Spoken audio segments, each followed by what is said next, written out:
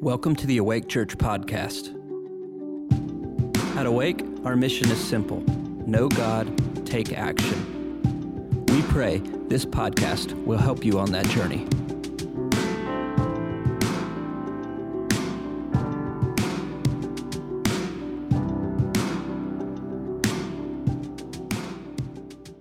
My name is David Olinger. I've been here for a long time. I am the worship pastor here, and I guess now I'm the young adult pastor as well. We had our first kickoff on Thursday night. If you are in your 20s and 30s, please come join us. We had 70 young adults join us this last Thursday. Tremendous time.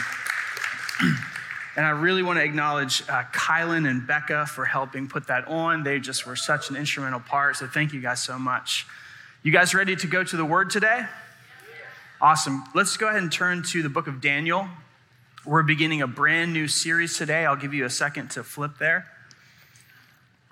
And Matt has given me the daunting task of covering 4 chapters today. So I am going to jump into it. We're going to dive through it pretty aggressively. And man, I must say this is probably one of the hardest sermons I've ever put together, because there are like 5 different directions that you can go just within the first 4 chapters. This book says so much, and it has been preached so many different ways. And perhaps one of the most popular ways I've heard it preached is, looking at Daniel and how impressive he is. King Nebuchadnezzar asked for a man with no defect, man of wisdom, skilled, intellectual in all fields, and he finds this prime candidate in this young man named Daniel. And it is really easy to look in this book and look at the life of Daniel and just come away with this idea like, man, I just got to be better.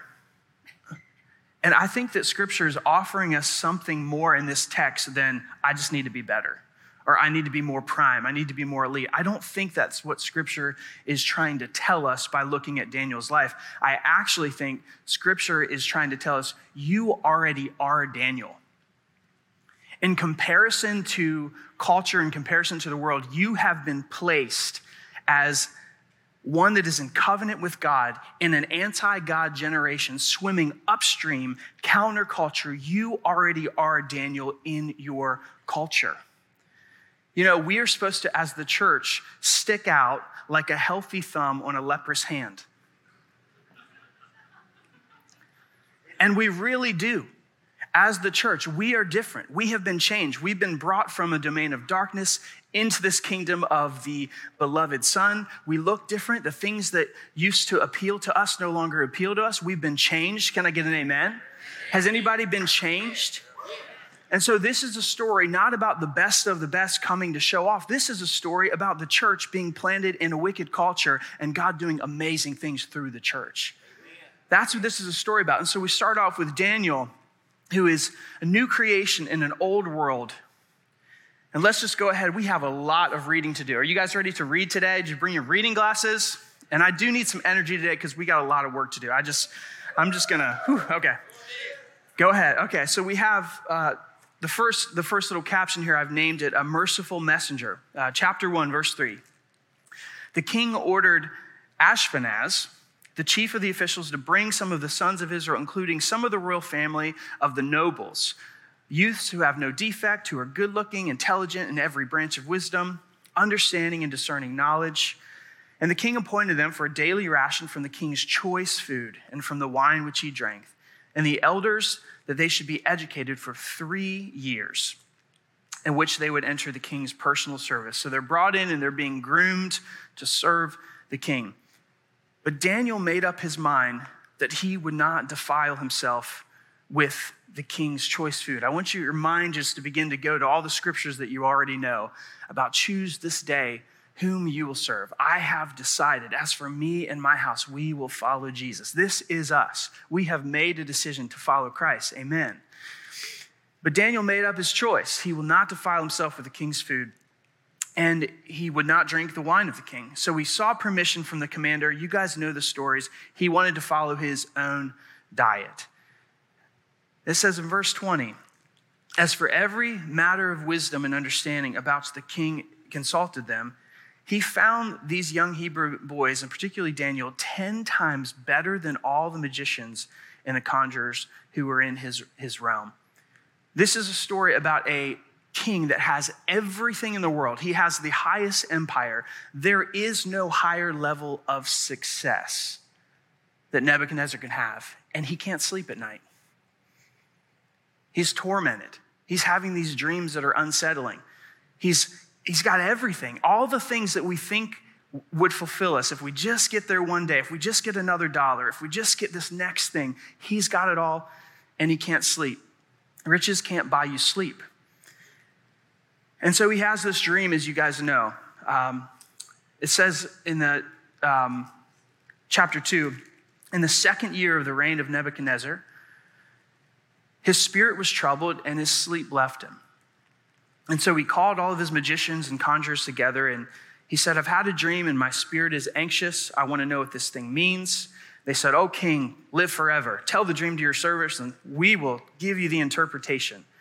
And he replied to them and he said, "If you do not make known to me the dream and its interpretation, you will be torn from limb to limb, and your houses will be made rubbish."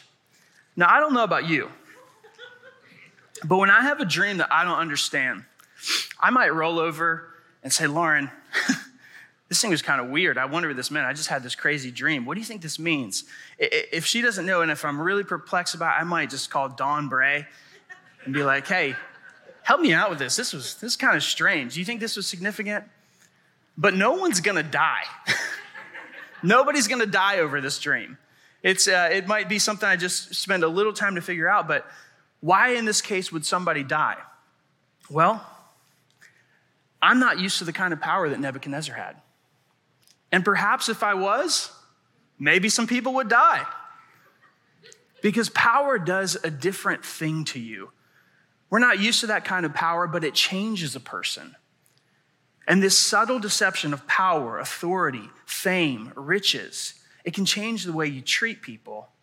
We can get familiar with those privileges, and it can ultimately turn to pride. Prime example of this. I get to go about 5 or 6 times a year to the Billy Graham Center and lead worship.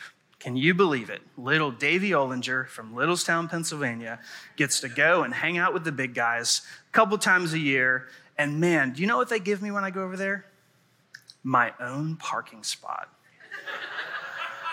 I pull up to that campus in my pickup truck, and I see that white sign right at the front door, and it says David Ollinger. And you know what else? Every time I get there, somebody else is parked in it. I kid you not. Tim Roberts has one. Nobody parks in Tim Roberts' spot. They leave the drummer's spot wide open, but mine every time. And it is amazing to me how indignant I get every time about it. I don't even have a parking spot in my own house. My wife and I are constantly shuffling cars, trying to get in and out. Just this morning, I said, "Babe, I got to go preach. Can you let me out of the driveway?" But over here, there's this feeling about getting used to something. When you've been given a privilege, you can just get so used to it, and you can start to expect it, and you can start to, get used to the way when you talk, everyone listens to you. And then when someone's not listening to you, all of a sudden it's like, wait, how come they're not listening to me now? How come that I'm not getting the special treatment that I'm used to? You can get used to kind of speaking up and bullying people, and all of a sudden you don't realize it anymore, but you just become a bully that kind of throws your weight around wherever you go. You're used to the title. You're used to the position. And eventually you kill people when you have a dream you don't understand. All right, let's go home.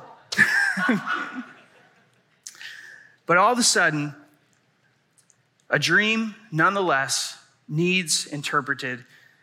And the irony of human pride and ego is that it deceives us to thinking that we deserve the things in life that were given to us as gifts.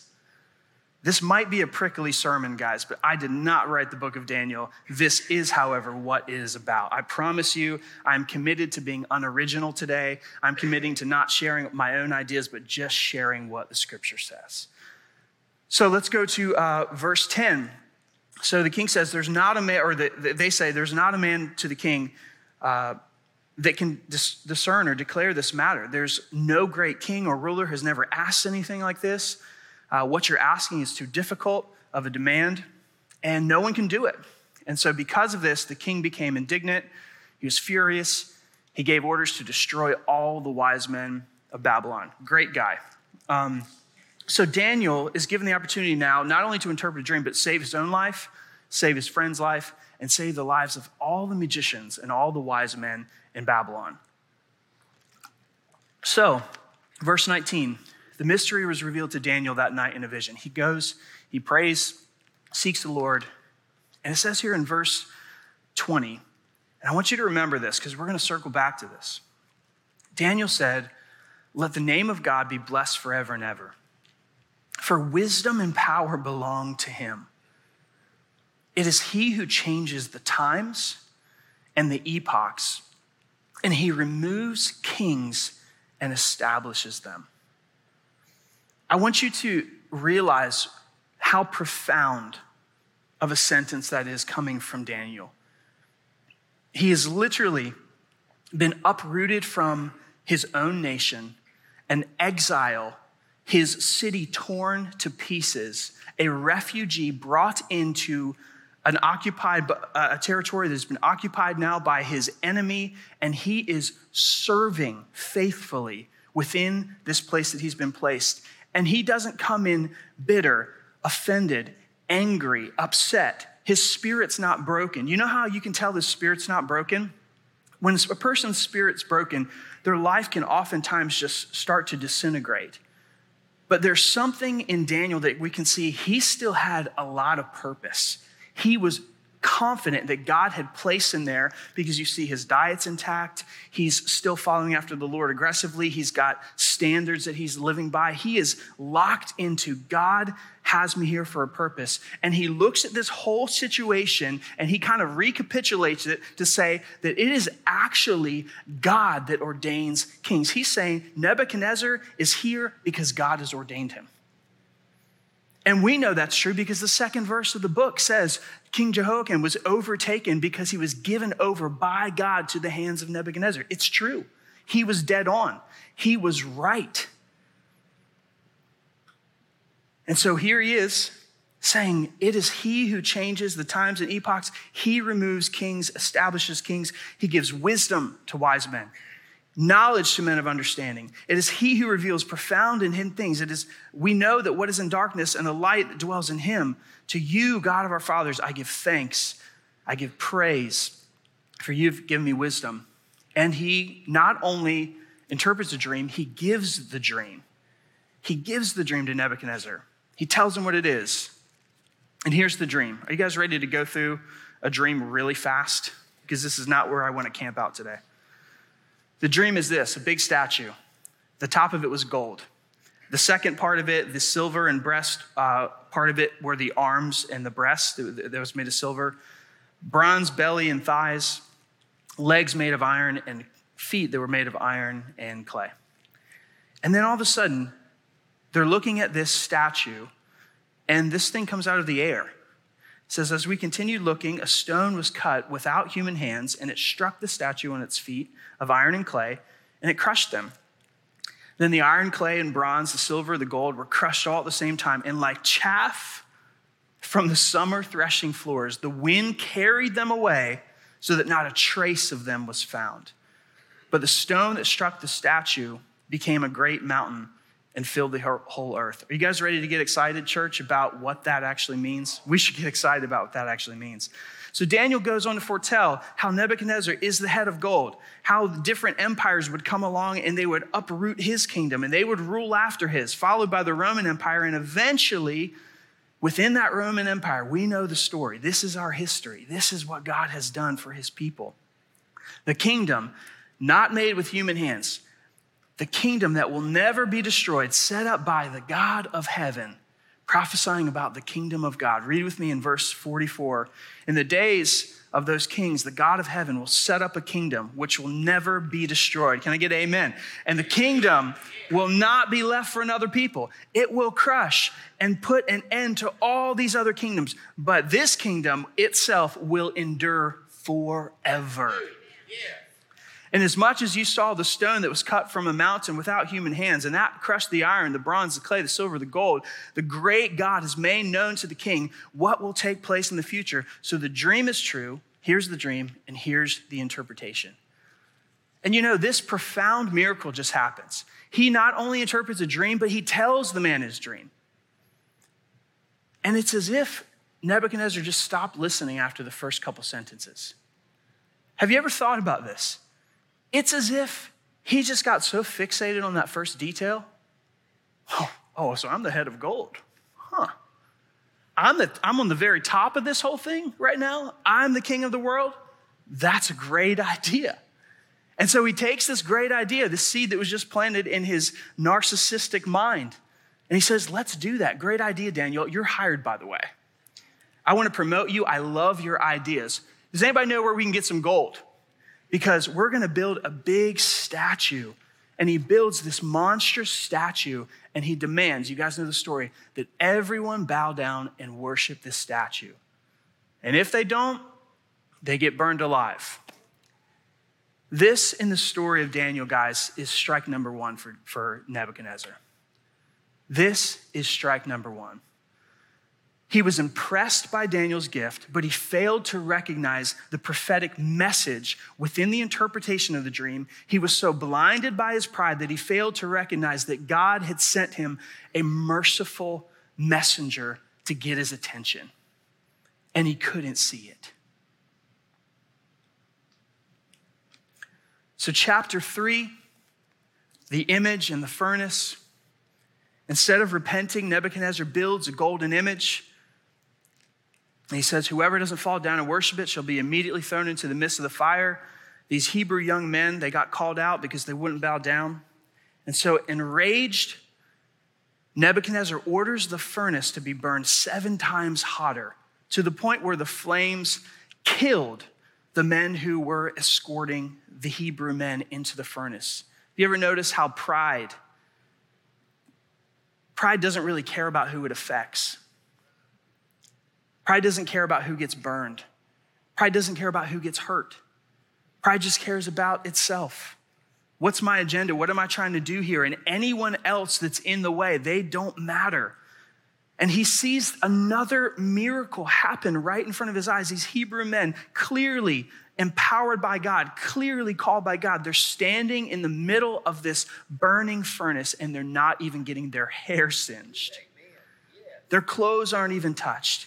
And he looks in and he sees a 4th man in the fire, like the son of the gods, is what he says. And still, he's impressed by God, but he's not repentant yet of his pride. He goes on and he orders that these guys need to stay safe. In verse 29, he says, therefore, I make a decree that any people, nation, or tongue that speaks offensive against the God of Shadrach, Meshach, and Abednego shall be torn limb to limb, and their houses reduced to rubbish heap. This guy's language hasn't even changed. He is so determined to rip some arms off. It's like he is obsessed. He wants someone to be dismembered. And so he gives a nod to the God of Israel, but the whole time he still thinks he's in control. The whole time, his heart, his attitude towards God is he still thinks he's the center of the universe. He can just give God a nod every now and then and pretend like he's in surrender, but he's still living for himself the whole time. And the people around him are the first ones to tell you that. I'm saying so much right now without saying it. You know who the first person that can tell you if I'm living for my own kingdom and not actually surrendered to God? My wife. Prickly sermon, huh?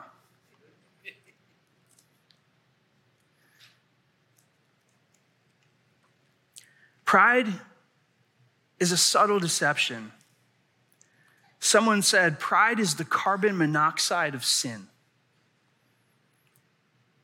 It silently and slowly kills you, all while going completely unnoticed. Pride, actually, my wife told me to take this next thing out of the sermon, so I'm going to do that. Strike 2. Strike 2. another merciful opportunity, another merciful messenger sent to Nebuchadnezzar, and he just doesn't pick up on it. He just decides, you know what? I'm gonna keep going. I've got a good thing going. And here we are to the 4th chapter. Turn this with me to chapter 4, where we're gonna look at this one.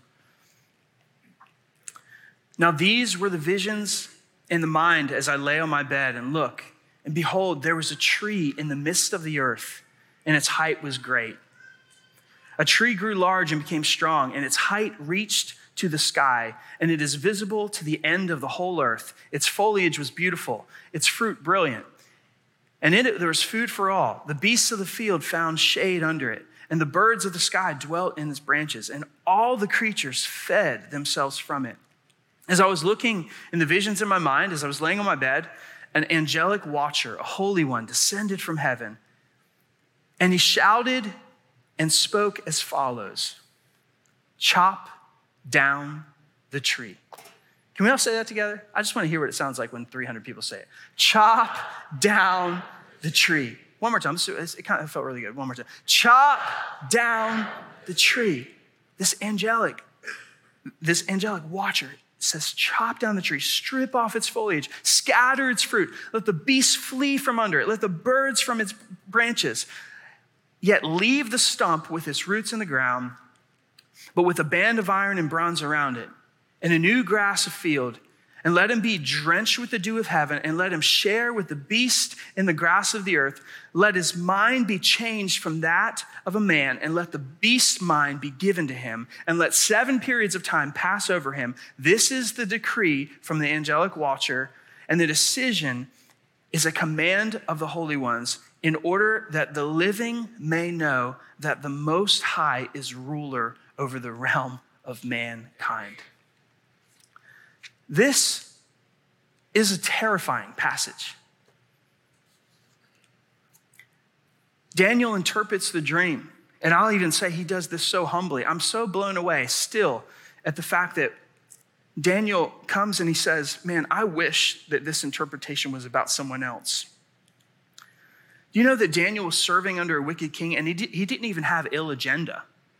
Like, he wasn't kind of like hoping that like this guy would like be destroyed. He genuinely was so committed to God that he recognized that my place is to be here and serve this guy with my heart, to actually wish the best for him. And you can see it. He says, I really wish that this interpretation wasn't about you. But he says in verse 20, the tree that you saw, large, strong, height to the sky, visible to all the earth, foliage was beautiful, fruit abundant, food for all. It's you. He said, it's you, King. You've become great and you've grown strong, and your majesty has become great and reached to the sky, and your dominion to the end of the earth. In that the king saw an angelic watcher, a holy one, descended from heaven, and he said, chop down the tree and destroy it. Yet leave the stump and its roots in the ground. This is the interpretation, the decree that has come. You'll be driven away from mankind, and your dwelling place will be with the beasts of the field, and you'll be given grass to eat like cattle and be drenched with the dew of heaven. 7 periods of time will pass over you until you'll recognize that the Most High is ruler over the realm of mankind, and he bestows it on whoever he wishes. Take my advice, King. Break away from your sins by doing righteous, and from your iniquities by showing mercy to the poor, in case there may be prolonging of your prosperity. So I've read through this story fast, and I feel like in some ways I'm treating this sermon more like a parable, because we're really getting to the interpretation at the end.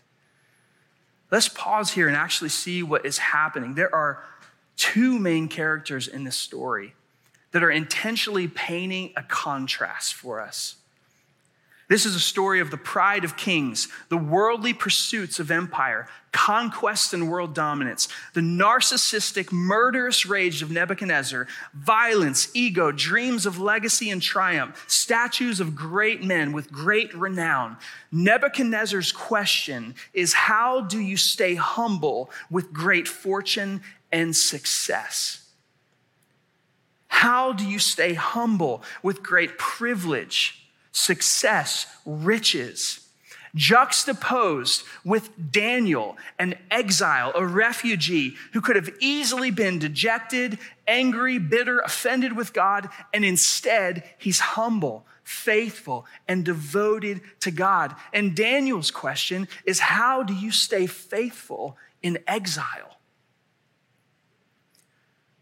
This story is an inversion of the same truth. This story is so masterfully woven together by the author of this book to teach the same truth. There is a plumb line, and there's one party that's over it, one party that's under it, but they're dancing around the same truth. Daniel is a minority in a foreign country, an exile. Daniel's challenge was not to let the tragedy of what happened to him get to his heart.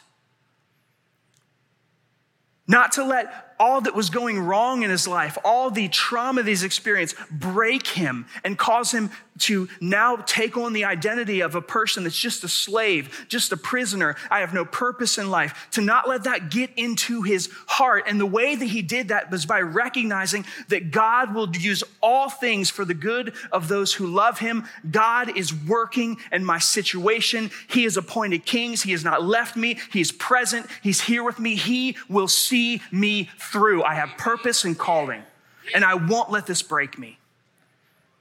Daniel's challenge was to not let it go to his heart. I remember a friend of mine who was a refugee from Syria. He came here and was just so broken. He had 3 homes that was bombed in Syria. Their 3rd home, they bought it. They left to go buy furniture, and by the time they got back with their furniture, the house was bombed and destroyed. They had to flee from war. They fled to Turkey for 2 years. Finally, they come here. Here me and Lauren are at an airport with signs with their names on them. Never met them in our life. And we start to walk them through the process of getting their feet on the ground, rebuilding from the ruins, from the chaos that they have just experienced. And I remember about a year into this thing, he's struggling. He's scrubbing toilets and scrubbing bathroom floors. He's just trying his best to provide for his family that have been so traumatized and so broken by the sin of men. And I remember at one time he said to me, he said, David, he said, will I always be a peasant in your country? The circumstance were wearing and beating at his heart. And Nebuchadnezzar, on the other hand, King of Kings, who held all power and all authority, his challenge was not to let the position and the privilege go to his head. Make sure that you don't allow success to go to your head, and make sure that you don't allow failure to go to your heart. That's a Tim Kellerism. Both of these men are dancing around the same truth. Daniel understood that God was leading and guiding his life. And Nebuchadnezzar had to discover that all gifts come from God, not by our own doing and not by the work of our hands. Listen to me, men. This is a truth that I desperately need in my own life. This is a truth that we desperately need in our own life. Our culture paints this picture of a self-made man. It is a lie. It is a lie. None of us are self-made. All of us are constantly benefiting from things we had absolutely no control over, from the era that we were born in, the opportunities that have come from our education, the country we were born in, the fact that we're healthy and we have an able body, that we have a sane mind. We did not do these things for ourselves. The connections and the friendships that we had that have bolstered us and that have accelerated us along the way, the people that we've met that have given us opportunities that we would have never had, factors that are outside of our control. To understand the grace of God is to understand that everything we have in this life has been given to us as a gift of God. Not by our own doing, not by the work of our hands. They are gifts given to us which we did not earn. But pride is always saying, look at the business that I've built. Look at the ministry that I've built. Look at what I've done. Everyone see my wisdom, see my skill, see how hard I've worked, my innovation. And pride drives us for more. You know, it's actually, the Bible says in the book of 1 Timothy that the love of money is the root of all evil. You've heard that. It goes on, it says, listen, if you have a roof over your head, if you have food to eat, be content. Many people have been plunged into ruin because of the love of riches. That's what it says. It says, be content. And it actually says, you want to know what great gain is? Do you want to know what the biblical version of great gain is? Godliness when combined with contentment. That's the book of 1 Timothy. It goes on to say, to talk about the danger and the ruin, the destruction that comes from chasing after money. And then it says this, the love of money is the root of all evil, which has been a very confusing thing for a long time. The love of money is, man, I don't love that money. But it's actually what's undergirding the love of money is the feeling that you should have more money than anyone else. This is the bedrock of pride. Pride is actually not content with having money. If it were, we would all be thrilled with our lives right now. We're Americans. We have incredible privileges compared to the rest of the world, but most of us are not happy with the amount of money that we have because it's not money that we're after. It's more money than our neighbor that we're after. It's not the business that we're after. It's wanting a larger business than our neighbor. This is the way pride works. It's actually not the things, it's the superiority that we're after. It's the pursuit of separating ourselves from the rest of the world, becoming an elite part of the population. This is the driving nature of pride. Pride is the root of all bitterness. Pride is the root of all criticism. It assumes that you would have handled yourself better than the person you're bitter and angry with. I'll put it to you this way. This is a quote from C.S. Lewis. Pride is a spiritual cancer. It eats up the very possibility of love or contentment, or even common sense. It is pride which has been the chief cause of misery in every nation and every family since the world began. The vice that I'm talking about of pride, the virtue opposite of humility, is the greatest vice. The utmost evil is that pride, unchastity, anger, greed, drunkenness, and all these are mere flea bites in comparison. It was through pride that the devil became the devil. Pride leads every other vice. It is the complete anti-God state of mind. You guys want to come up for air soon? We're going to come up for air soon. God is dealing with pride in Nebuchadnezzar, the corrosive competition that comes from jealousy, from wanting to be better than everyone else. And this is a picture that human desire is so strong, it will never stop. Even when we get the $10,000 bonus, we're gonna want the $20,000 bonus. Even when we get the bigger 5-bedroom house, we're gonna wish we had the 6. Basically, in so many words, this story is about a person that had every empire in the entire world, but the hole in his heart, the longing for more was so big that even all the empires in the world could not fill the void in his life. All the empires in the world could be stuffed into this desire of Nebuchadnezzar, and it still was not enough. And so here he is with this interpretation of the vision, and strike 3 for Nebuchadnezzar. All this happened to Nebuchadnezzar the king 12 months later. I can't help but notice it was a year. God waited a year. God gave this guy a year after the 3rd warning. Let your mind go with me to, it is the kindness of God that is meant to lead us to repentance. That word meant. God gives us time. He gives a season of grace. He waits for us to humble ourselves. And after a year of waiting with these clear warnings, the king is on the roof of his palace. He says, is this not Babylon the Great, which I myself have built as a royal residence by the might of my power and for the glory of my majesty? And the Bible says in verse 31, while the word was still in the king's mouth, a voice came from heaven saying, King Nebuchadnezzar, to you it is declared, sovereignty has been removed from you. God said, chop down the tree.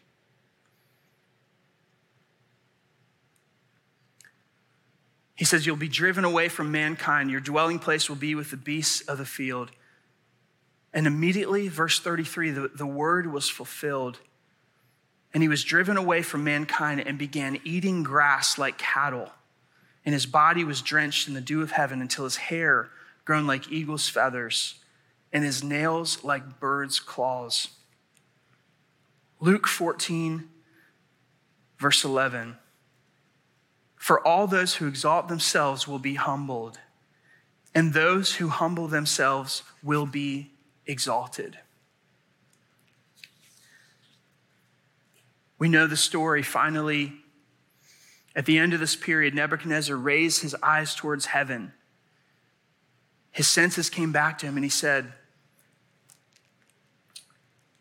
all the inhabitants of the earth are counted as nothing, but he does according to his will in the hosts of heaven and among the inhabitants of the earth, and no one can ward off his hand. At the time my reason returned to me, and my majesty and splendor were restored to me for the glory of my kingdom, and my counselors and my nobles began seeking me out. This is verse 36. I was reestablished in my sovereignty, and surpassing greatness was added back to me. Now I, Nebuchadnezzar, praise, exalt, and honor the King of heaven, for all his works are true and his ways just. And he finishes up, this is the way chapter 4 ends. He is able to humble those who walk in pride. Friends, the Bible is so stern on pride because God loves us so much. God does not give us a law.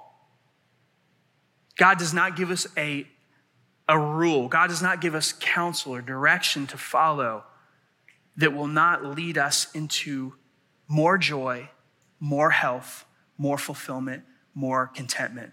God knows that a man that is run by pride in his life will destroy his relationships.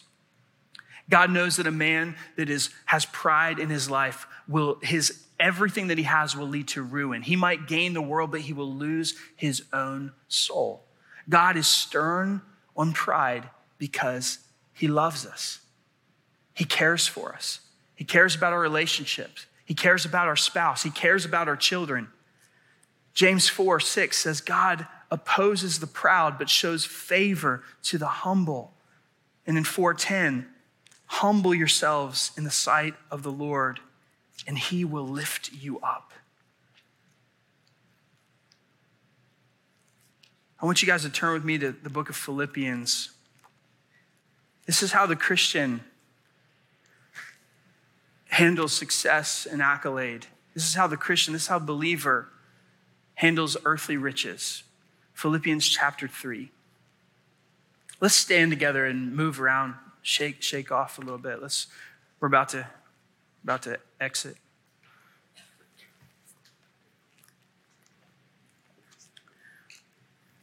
Just as Nebuchadnezzar is a picture of a world that is driven by ego, that is driven by accomplishment, success, pride of life, riches, and earthly fame, just as he's a picture of the world that we live in, we have been pulled out from that world and we have been placed as Daniels in the earth.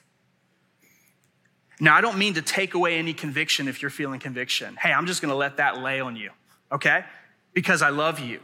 Like if you're in here squirming, feeling like, man, I've really treated some people bad. I've got pride and I know it. This isn't my exit. By the way, that's not you. This is a clear warning written to the Israelites. This is a warning against pride. So bro, do the work if you need to do the work. Fall on your knees before God. If you need to get rid of corrosive competition and jealousy and pride in your life, do it. Let God love you. Let God deal with that thing and let him set you free. But the picture that the text is trying to, in addition to give a warning against pride in our own life, it is calling us out, emerging from our culture as those that are not controlled and run by the same things that drive and control the world. We are Daniels in the earth. We're not held captive by this world. We're not chasing after fame. We're not chasing after riches. We are merciful messengers given to this world that is dying and lost. We're merciful messengers. And you see Paul here preaching in chapter 3. He says this, although I myself have confidence in the flesh, if anyone else has a mind to put confidence in the flesh, I have more. Seems kind of like an egotistical statement. He said, hey, if you have any confidence, I've got more than you, buddy. I've got you beat in almost every area. Paul's saying, I've got you beat. Circumcised on the 8th day. I'd never brag about that, but circumcised on the 8th day from the nation of Israel, the tribe of Benjamin, the best of the best, the Hebrew of Hebrews. As to the law, a Pharisee. As to zeal, a persecutor of the church. As to righteousness, which is in the law, found blameless.